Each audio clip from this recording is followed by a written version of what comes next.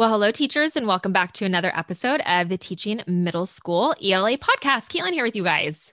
Hey, everybody, it's Jessica as well. We are going to be talking all about your academic vocabulary ecosystem, as boring as that sounds, but Sounds also so not. scientific. It's also interesting. Like, what the heck are you going to talk about? Right? Like, what is an academic vocabulary ecosystem? What does that even mean? Right. It's an interesting topic that is basically how we operated in our ELA classrooms. Like this existed all the time, which is why we're using the word ecosystem as a part of everything that you're doing in your classroom.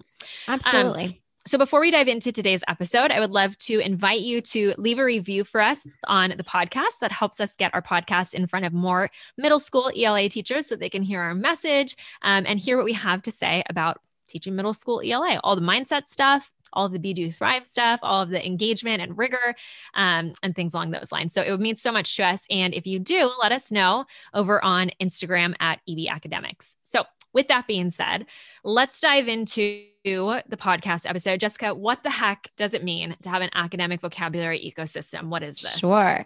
So I think the most simple way of understanding it is it's the environment that you create for your students using the language that is going to be important in reading, in writing, in speaking and listening throughout your school year.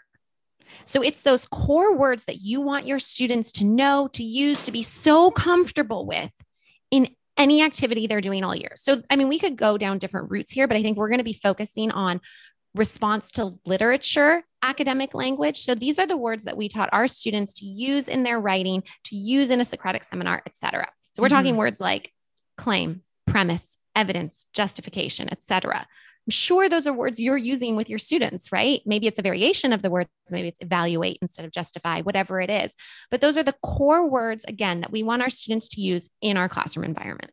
Yeah. And I think what's so cool about that is you look at those words, you go look at the standards for Common Core State Standards for ELA, they're everywhere.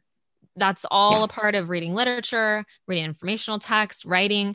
Those words are used time and time again, that especially in middle school, that's what the standards want us to do.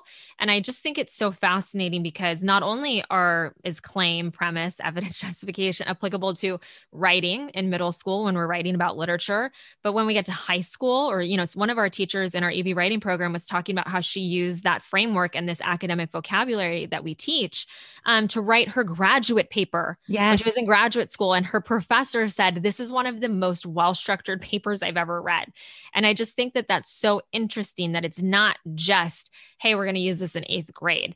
These are things that we're going to need time and time again in life. And think about it in a job, you might need to provide evidence and reasoning for why you want to do a certain thing at work. If you're trying to bring in a new program to your school or you want to do something different, maybe in another profession. I like to use Shark Tank as an example with my students. They are always asking, well, where's the evidence? You know what I mean? What's your claim? What are you claiming as a company? What are you trying to do? What are you trying to accomplish? Where's your justification that this actually works? It is seen all the time. So for this to become a part of your students' academic vocabulary and for it to be a part of your classroom ecosystem is hugely helpful for not only their academic success, but their success in life after school as well. Absolutely. And so it comes down to like, how do you set up this ecosystem, right? Or create this environment? And it's being really intentional. It's determining what words are you going to make important and crucial in your classroom, and how are you going to spiral that in all year long? So for us, it was, teaching this particular writing style, our EB writing approach to our students at the beginning of the year, teaching them claim, justification, et cetera, and then having them practice it and write multiple responses to literature all year long. Then anytime we have a discussion, saying to our students, what's your evidence? Can you justify that?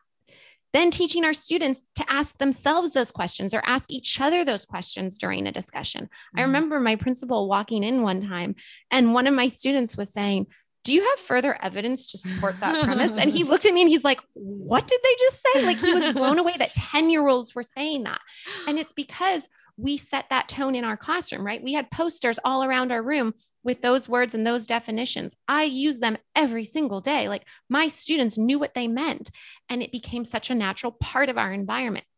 And that's how they became stronger, more analytical readers, writers, how they became more critical thinking students, right? They weren't having these basic discussions. They were tying in that evidence. They were justifying their premises. And that's something that had to be taught and then carefully created and curated all year long. Yeah. And so it's not just happening with an RTL. It's not just happening with a short response to maybe a reading question that you're giving your students, not just happening in a Socratic seminar. Let's say that my students are doing a silent debate and they're walking around the classroom with Post-it notes responding to questions. You bet your butt that they are going to find evidence to support what their claim is, or their claim and their premise. They're going to justify it. And they're also going to, when they're presenting to their classmates, let's say I put them in groups and I give them a question. That question is going to have an answer that follows that academic vocabulary with a claim, with a premise, with evidence, with justification. And so that's also really important for me as the teacher to understand that this is what I'm requiring of my students, because that leads me to ask better questions. For the questions that I'm giving my students for their reading, I'm not asking them, who's this character? What color dress did they wear? Which is so frustrating with the program that we've used. I'm not going to name the program. But in the past, students were like, why does this care what dress the character wore? Irrelevant, right? We want to actually ask them questions that get them to be critical thinkers, analytical thinkers. And I just think it's so important because, again, I've heard someone else say it. I can't remember who it was. You might know. But the quality of our life is determined by the quality of the questions that we ask, right? And so think about that. The quality of our students' work, the quality of the responses that they give are based on the quality of the questions that we are asking them. And then what becomes really cool is you can have students start creating questions based on the fact that these questions have to be open-ended. Students have to be able to formulate a claim to prove or disprove their position with evidence from the text, right? It's such a powerful thing for you and for your students as well when this becomes a part of every single thing that you do on a daily basis in your classroom. I love that. And I think the ripple effects with students is when they do start to just naturally say, okay, I need a claim, premise, evidence, justification in my writing, in my speaking, etc.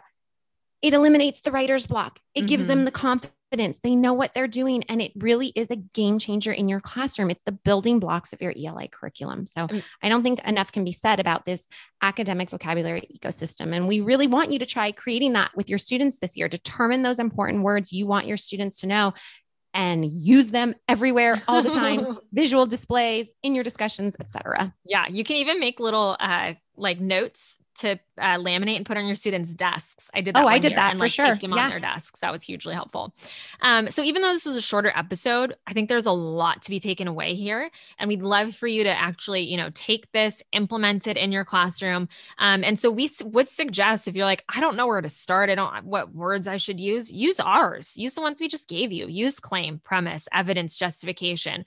We actually have a great free lesson for you that does reinforce these concepts and these academic vocabulary terms that we use on a consistent basis.